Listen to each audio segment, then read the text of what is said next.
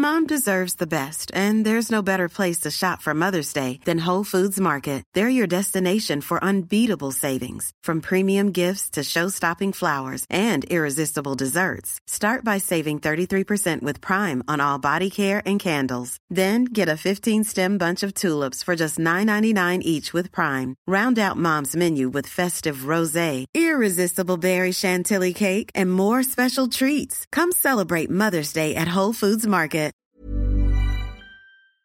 You're now leaving the team in the hands of Leanne and Aaron. That's it.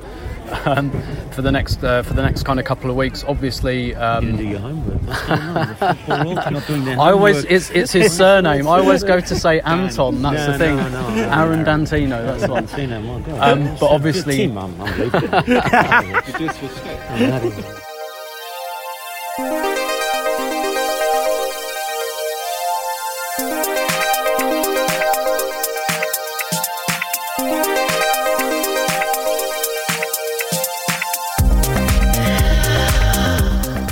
Hello and welcome to the Arsenal Women Arsecast on arsblog.com, the only, and by process of elimination, therefore the best podcast dedicated solely to the Arsenal women's team.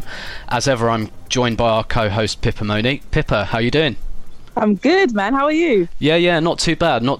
Probably got a few extra pounds after Christmas. Not the type of pounds I want. Pies. Yeah, absolutely. Pippa, I understand you have a new show coming in the new year. Would you like to tell the listeners about it?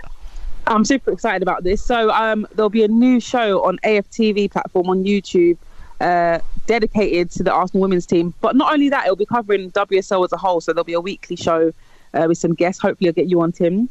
Awesome. And we'll be covering the WSL as a whole. So I'm really excited. So make sure you look out for that. Excellent stuff, excellent, and obviously really good that I know you've done a lot of stuff for AFTV around the women's team as well, but like really good on on Robbie and everyone for kind of giving that platform on a weekly basis as well. I think that's fantastic, and obviously great for you as well to be able to present your own show every week on there. So awesome stuff. Well, this week we're going to talk about a subject that I think, relatively speaking, gets probably even more discussion in the women's game than it does the men's game. We're going to talk about individual awards. Given that awards season has just passed, but also people are publishing like teams of the decade and stuff like this. But so to discuss, women's football individual awards like as a concept, and whether our own Vivianne Miedema is perhaps unfairly overlooked in such awards, we're going to talk to women's football journalist, the Attenborough of women's football, Sophie Lawson. Sophie, thanks so much for joining us. No worries.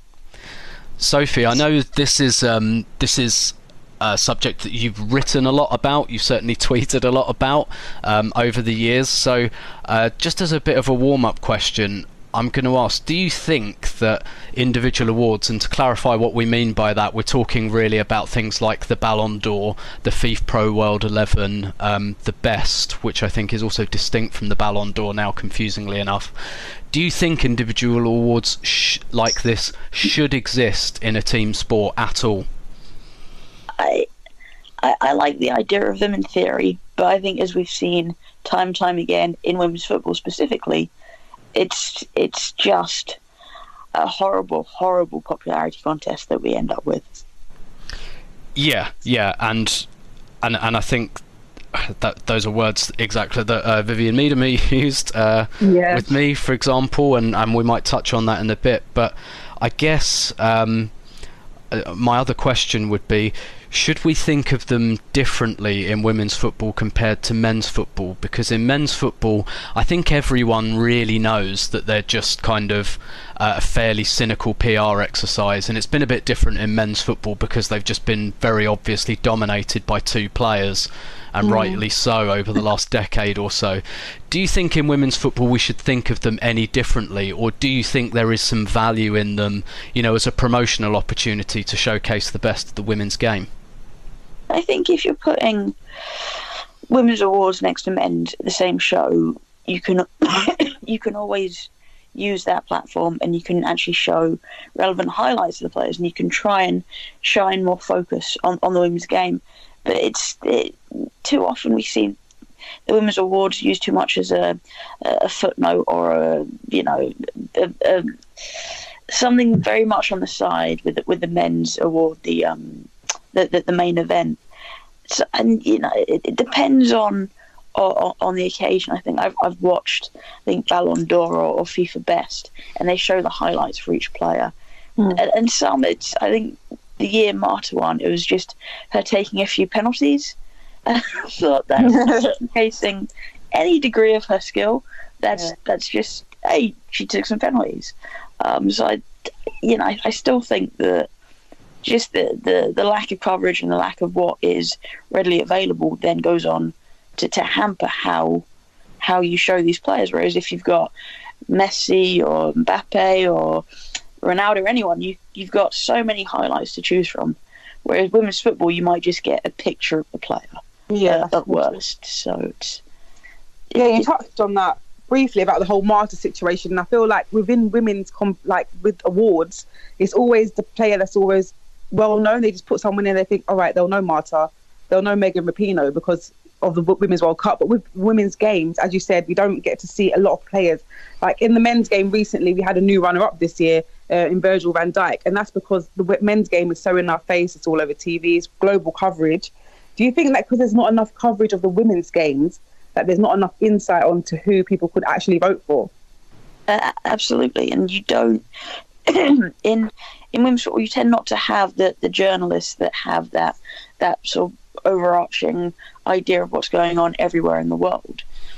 So we say with the truncated Champions League as is, you can lean on that, but you're not going to have as intimate knowledge of what's going on in that competition as you would the men's, and trying to have a feel for what's going on in different leagues around the world.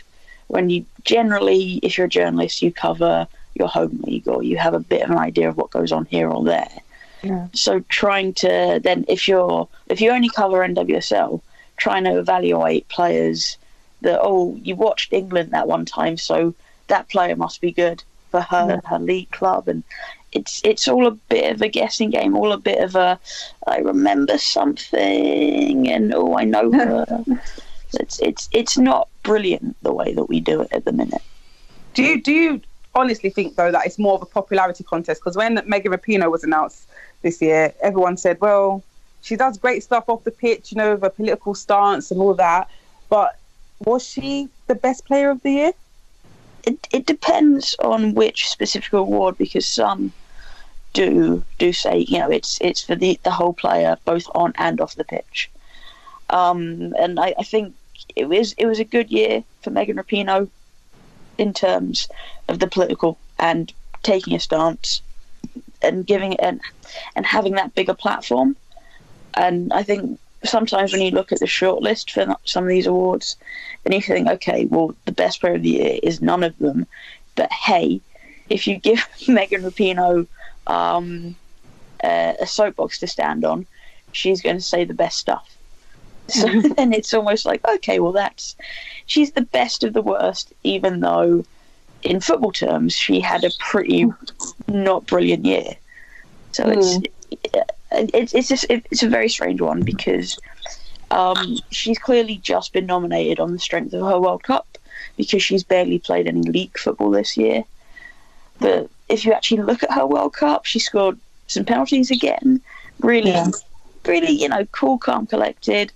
A lot of stuff going on off the pitch, because the video that went viral that she filmed in sort of February, talking about not going to the White House. Mm-hmm. But if you actually assess her performances on the pitch as a footballer for the US team as they won the World Cup, she wasn't their best player, and she wasn't their best player by a long, long way, because you could actually see she was struggling with an injury. She was a long way below her actual ability. Yeah. So it just makes less and less sense when you say, well, she's been the player of the year. Like, not in football terms. No, you watched football. And I think any year you have a major tournament, that factors, and people will watch that and they'll say, well, Megan Rapinoe must be great for a league club, or Rose Lavelle must be great for a league club, or Alex Morgan, as long as she's playing Thailand every week, must be fantastic. But it's a problem that we constantly have.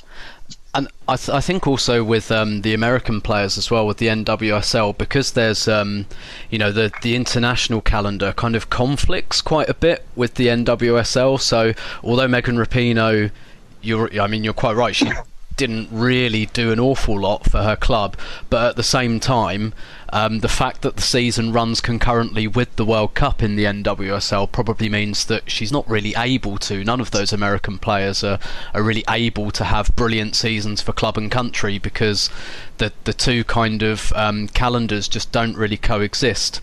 But I wanted to pick up a bit more on the whole, like, the off-pitch part of it, and I think Susie Rack wrote, I thought, a fairly persuasive piece about why she thought Megan Rapinoe deserved to win it.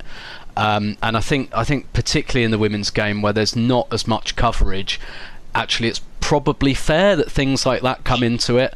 And it's not just on pitch. And actually, if you think about women's football in 2019, there's an excellent chance that Megan Rapinoe is the first player who jumps into your head. Yeah. So do you think it is at all fair to take that kind of platform influence? Because I think I'm right in saying in the Ballon d'Or they do take that into account quite specifically. Do you think that's fair, or do you think we should just purely be judging by on the pitch? I think it depends on your awards. If you've got, say, the Ballon d'Or, and that you can, this is about the whole player, this is about the impact on football over this period of time, that's fine. But at some point you go down the list and you say, well, one of these awards I think should be about football and only about football. I think because that's only fair if you are evaluating football.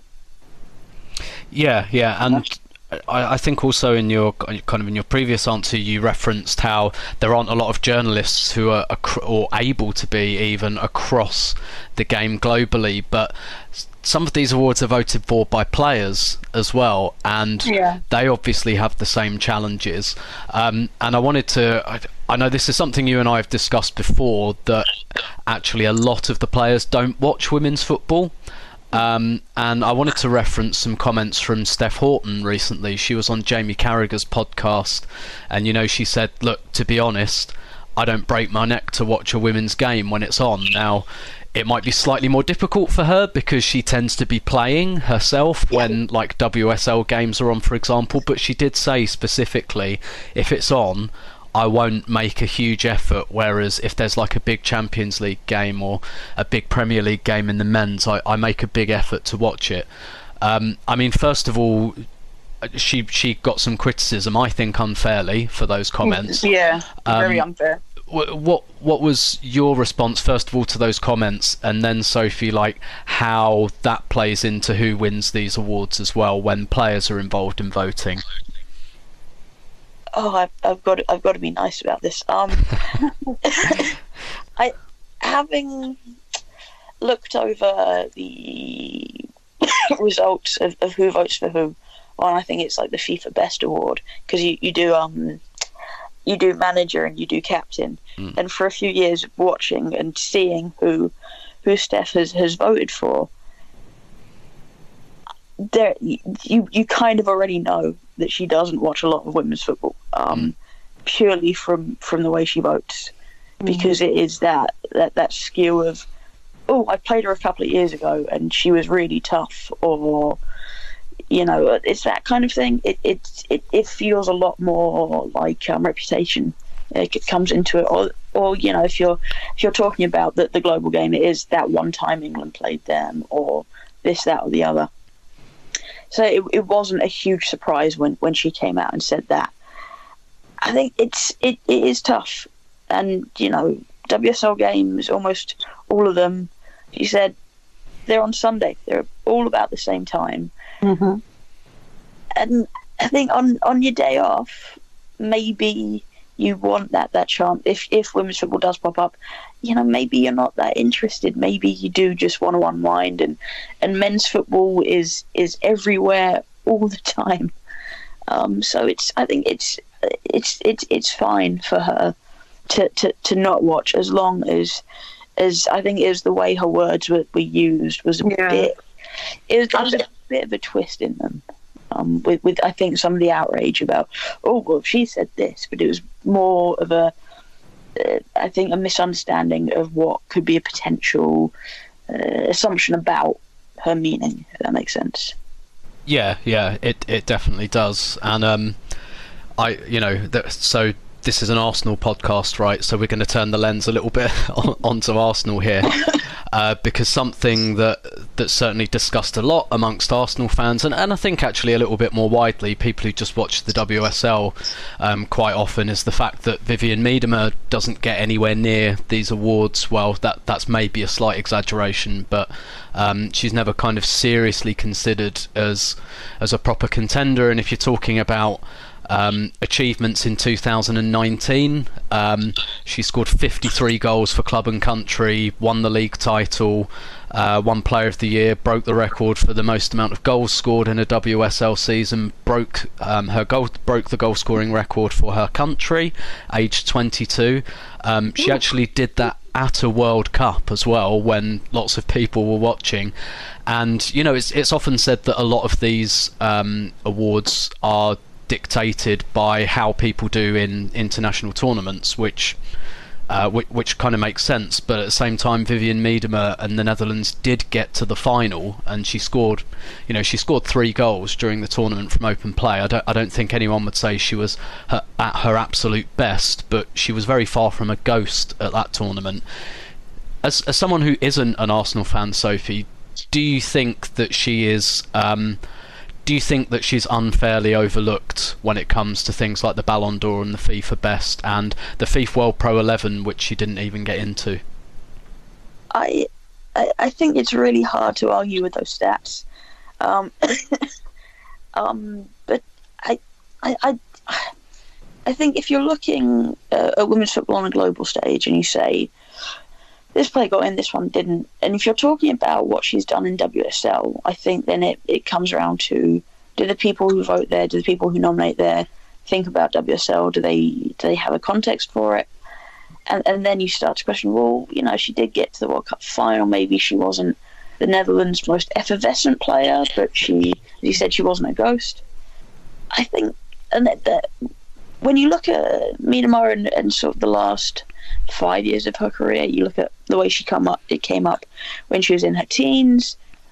I hate to phrase it like this, but I don't think she is as charismatic as people would want for her to win these awards. So you kind of look at a Megan Rapinoe or Sam Kerr or Alex Morgan or Marta or someone like that, and they kind of have that much more general crowd appeal. Whereas I think Miedema can be seen as a little bit, not necessarily standoffish, but maybe a little bit awkward or not quite. I think like if you talk to like Arsenal fans as well, they might say, they prefer Dan van der Donk or whatever. Whereas I think if you get talking to Viv, you'll find out that she is actually a really charismatic player. It's her personality is so different. I think it doesn't work in her favour, which it's probably a good thing that she doesn't really care about personal awards.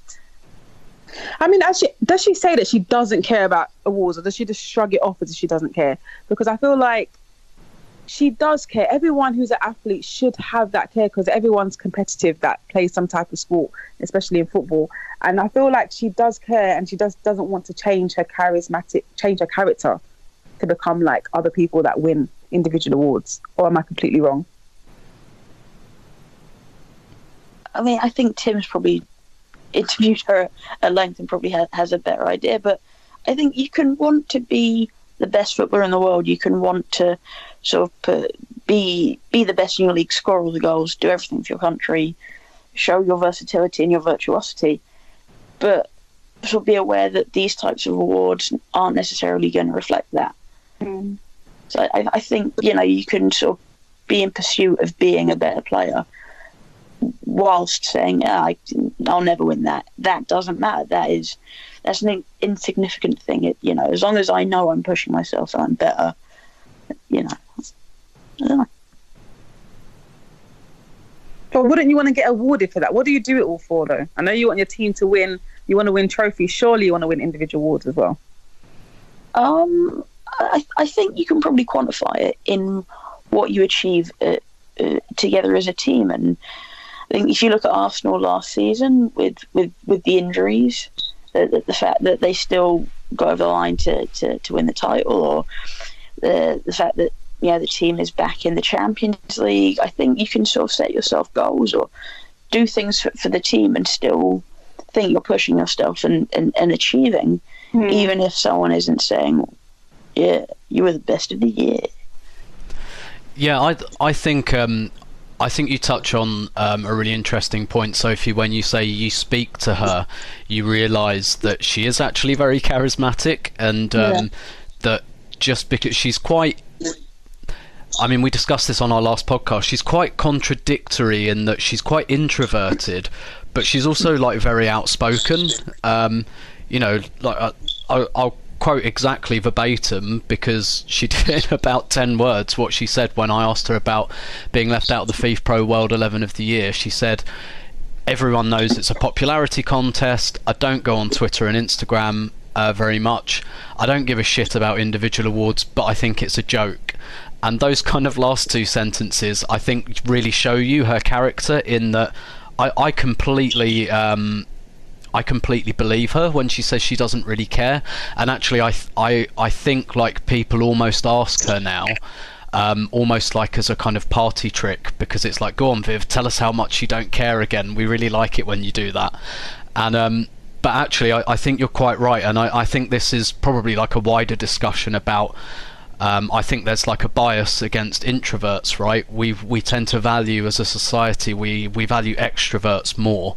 And this is not to downplay, because I've got all the time in the world for Megan Rapinoe, I really do, and everything she says and everything she's achieved. But it's like slightly easier to vote for the purple-haired woman who's really, really good at giving speeches, and is like fantastic in front of the cameras, and a really good player, and does like iconic celebrations, and then you've got Viv, who's just like I say, like very outspoken, and actually but you do realise she is very interesting. She is, I think, a big character, but just in a completely different and possibly un-media friendly way.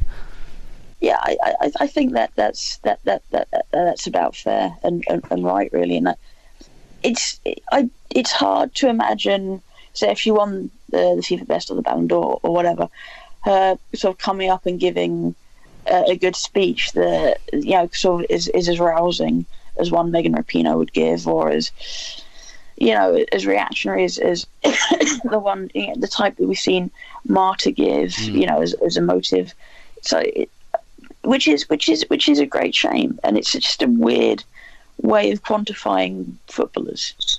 Yeah, I think you're right, and I kind of think people as well. I think it goes in all professions and in all kind of areas of society, actually, that we gravitate towards the extroverts as characters, and we see more value in those. Sophie, I want to kind of take the discussion in a slightly different direction to wrap up. You wrote quite an interesting article a few weeks ago about the Conti Cup, and we've got the quarterfinals coming up now, and I just wanted to get your 1,000-foot view on the Conti Cup, whether it's still a worthwhile pursuit in the women's game, and if so, whether the current format where you have the group stages, which, let's be honest, are a bit of a chore, and even the quarterfinals, not, we all know who the semi-finalists are going to be, right? And I suppose that's just the inequality that's at the heart of the women's game. But do you think that the Conti Cup is still a worthwhile pursuit? And if so, do you think that the current format does it justice? And is it possible to come up with a format that could do it justice? I honestly can't remember what I wrote now. It's been a long year. It's interesting because I think the majority of journalists you talk to just would be so happy to see the Conti Cup gone. They just don't care. The coverage on it is so bad. You know, you look at the attendance numbers for Conti Cup games; they're not brilliant. So it's almost that it's quite a hard sell to fans. But then when you talk to the players, and I think that's sort of the point is we miss a few times with the competition is the second tier players. Yes, some get absolutely trounced, but they still talk about the value of the competition, that they can get those extra games against a top team. You know, it's just, and even say WSL teams, because they can rotate. They can, those peripheral players will get a chance. So you'll get development squad players coming in. So I think when you talk to the players, they like it. They're in favour of it, because for some it's just more game time, and it's more chance to put into practice things off the field. And say if you lose a league game, and you can get straight back in with a Conti Cup game, and maybe there's not quite so much jeopardy, but you can try and put things right immediately. But the current format, it's not brilliant, and I think that not just the fact that you've got lopsided groups. So I think there was Manchester United, Manchester City, Everton, Leicester, and Birmingham City in one group, I think. Yeah. Which is ridiculous, because what good is that ever going to do Leicester City? Other than just sort of reducing the number of WSL teams in the next round. That's a really, really tough one for Leicester. It's a hard sell. But I think you need to sort of look at what is feasible in terms of who will play who, so one gets a good number of teams matches against top tier or bottom tier, or second tier I should say, and when you're scheduling your matches, because all these part-time teams in the second tier trying to get to evening games after a full day of work, rushing to the team bus, an hour before they're actually due to finish work so they can get to wherever they need to be. That doesn't work. You're not going to get a good game if you've got players coming in after a full day of work, or leaving half your team at home because they couldn't travel because they were at work or whatever. I think that is a huge problem with the current format, and it needs to be looked at. So maybe you're only playing weekend games, and how everything balances out, and what you can do to maybe not make it fairer for the second tier teams, but to give them more of a chance, so they can put out a better team if they have the opportunity.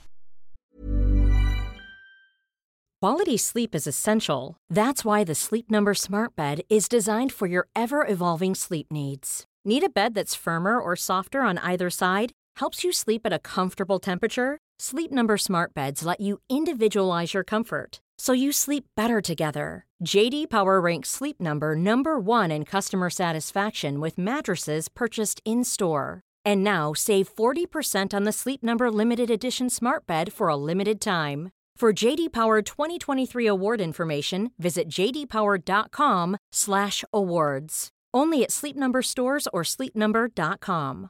Mom deserves the best, and there's no better place to shop for Mother's Day than Whole Foods Market. They're your destination for unbeatable savings, from premium gifts to show-stopping flowers and irresistible desserts. Start by saving 33% with Prime on all body care and candles. Then get a 15-stem bunch of tulips for just $9.99 each with Prime. Round out Mom's menu with festive rosé, irresistible berry chantilly cake, and more special treats. Come celebrate Mother's Day at Whole Foods Market. Yeah, very much so. And Pippa, to wrap up, I believe you're going to ask a question about the WSL title race. Oh yes, I mean it's been really tight recently, and it still is quite tight. But who do you have your money on? Let's say, like, how do you reckon it's going to go down to the wire towards the end of the season? I don't know. I think if Sam Kerr just slots right into that Chelsea team, then they're going to be very tough to beat, because I think the one weakness they might have is that occasional inability to score goals. I think if you've got Sam Kerr, if you've got Beth England, if you've got Fran Kirby not injured, you've got G, you're going to score goals. And Sam Kerr, we think, is gonna just score a lot of goals in this league. So that I think will play into Chelsea's favour, and the fact that they're not in the Champions League, so they don't have those odd extra couple of games here and there that maybe will stretch a smaller squad like Arsenal's. But I think Chelsea might just have it this year. Yeah, they could possibly nick it, and the recent game against Man City where they just managed to get the win. And I was going to ask you about Sam Kerr as well, and that's obviously going to add so much quality to their team. And so, as an Arsenal fan, we've got to be wary now, because I really feel like Chelsea could nick it coming down to the end of the wire. I think the worry with Arsenal is if you get an injury or two, because Joe does like those smaller squads, and as you saw last season, you can't really afford those injuries. Because I think that the team is still playing, good football. There's that sort of the first half of last season where it was just liquid. I think you can still see bits of that when you watch Arsenal play, but there are games that it's so laborious. And it's so hard for the team to sort of get going and just find those passages of play. So I think maybe Arsenal are that a little bit more likely to drop points. But I wouldn't put money on anything. Yeah, that's fair. I think what's really interesting about the title race is you've got it is going to be the games the top three play against one another. Man City have lost both their games, but against Chelsea and Arsenal, but they've both been away, so they've got them both at home in the second half of the season. Chelsea have won those games against City and Arsenal, but have had them both at home, so they've got to go away to both teams.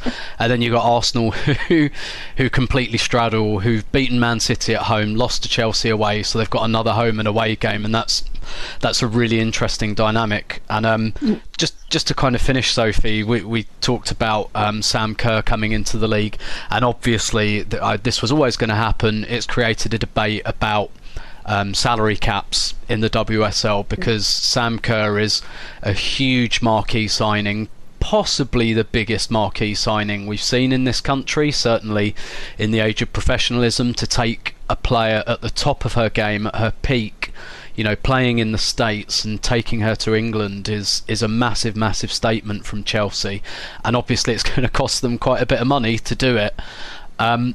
And obviously that then brings the subject of the salary cap up. Should we get rid of it so that we can get more players like Sam Kerr? But then, how does that contribute to the already pretty stark inequality in the league? What's your view on the kind of the salary cap and whether it should be altered so that more players like Sam Kerr can come into the league? I think it's a really nice idea in theory.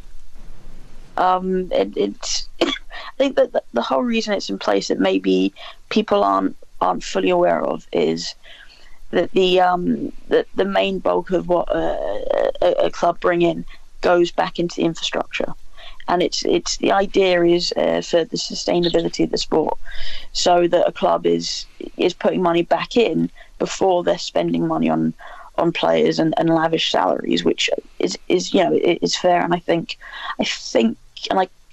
from memory, and I might be a little bit wrong, so I do apologise if I am, it was something that the FA sort of put in place because they'd seen what had happened in the US with the league folding a few times. So they thought, well, how can we make sure our league is stronger and doesn't fold? So it's a great idea, but what we're seeing with different teams, obviously they're bringing in different amounts of money because some teams are more commercially viable, some just get bigger gates. But there are certain loopholes in the current way of doing things, so that teams can just then pour in money from the men's side to sort of beef up what they've got coming in so they can spend more money on players already. So it unfortunately doesn't really work in practice because there are ways for teams to get around it, which then just pushes more inequality. So I think if you did away with it, you have to hope that teams are sensible enough that they're not spending all their money on players and they are putting it back into the club as well. So I think you need a responsibility from clubs if you were to scrap it. But it's kind of there in a flimsy way, not the most steadfast of things as it is right now. Yeah, because when the WSL was created, they had a salary cap where I believe the rule was that the salary cap was £20,000 a year, but you had 4 players who could earn more. And what that did was promoted a big spread of the quality around the league. So Arsenal, for example, hemorrhaged a lot of players because someone like Ellen White, for example, wasn't in Arsenal's top 4 earners, but she could go to Notts County and be one of their top 4 earners and therefore earn $30,000 a year instead of $20,000 a year, and that promoted a lot of a much better spread of quality in the league. And you had teams like Bristol City actually challenging to win the thing. That was kind of changed on the sly a couple of years ago when they made it about revenue, and as you say, Arsenal are definitely a team who exploits that loophole. But I guess with the inequality discussion, it's how much do you focus on the teams at the bottom of the WSL, and then what Chelsea are clearly doing right now is they've got their eyes on Lyon, because that is a big inequality at the top of the European game, where Lyon are walking the Champions League every year, and Chelsea, I think, are throwing down. That's who they're looking at the moment. So they're, obviously they're not focused on like Everton and Bristol City in the WSL. They're focused on Lyon. And I guess they would argue that they're trying to eliminate that kind of inequality by creating more competition at the top of the European game, and obviously Lyon's dominance is not a great thing for a competition like the Champions League, right? It's I don't know how frank I can be. As much as I really respect what Lyon do, and it's not a thing that they've just instantly poured money in and hey presto, they've got a team. It's been a work in progress for a long, long time, and it's the entire culture around the team now, and it is somewhere that players will rave about being because of the atmosphere, because of the training environments. So I think if clubs are trying to emulate or better Lyon, they need to understand that it is a gradual process. And it is about having that big competitive team. But I personally, as someone who covers women's football, I'm bored of watching Lyon win the Champions League. Yeah. I was gutted when Barcelona got absolutely taken apart in Budapest because of their own inexperience. And I watch Wolfsburg go up against Lyon, and Wolfsburg are usually at the worst point of their season when they play Lyon, and they invariably lose. I'm thinking there's got to be, can someone step up, make this more interesting? So I think you've got to be aware of the overall game, but know that it takes time. You can't just sign Sam Kerr, win the league, then win the Champions League. You need incredibly firm foundations. You need a really, really deep squad to compete, and you need a mentality that I say a lot that if you compare Lyon to any team, it's the US women's team, because they've just got this savage mentality that they could be winning 1-0, they could be winning 10-0, it doesn't matter. They are always trying to score. They're always just ruthless, on high alert. I don't think that's necessarily a mentality that other teams preach, which is maybe where you see these gaps opening up. So I think to beat Lyon, it's not just about having the most expensive squad. It's everything, and I don't think a lot of teams have that particular infrastructure.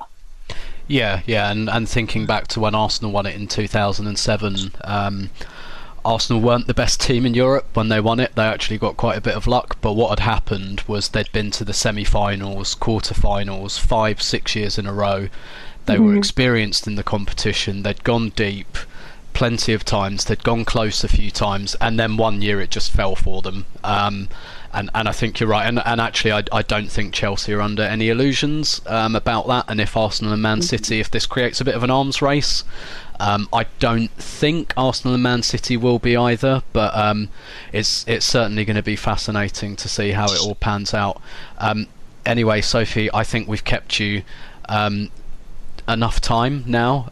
Thank you so much for your time and for your insights. It's been a real pleasure. Oh, thanks for having me. And you can follow Sophie on Twitter, and you should, at Lawson_SV.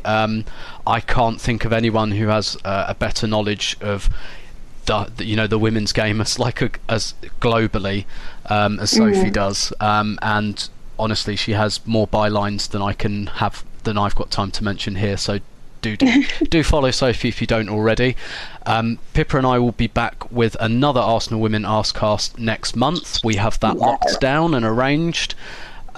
We were going to talk to some guys from Arsenal.com who cover the Arsenal women. Unfortunately, we did plan to speak to them the week that Arsenal appointed Mikel Arteta, which meant that they were too busy to do it, so we've put it off till next month. But great timing. Exactly. We looked for a hole in the calendar when the Arsenal men or women weren't actually playing, and it just happened to be the week that Arsenal appointed a new manager, so that's on the shelf for you for January. But Pippa and I will be back with that next month. In the meantime, thanks so much for joining us, and we'll speak to you in January.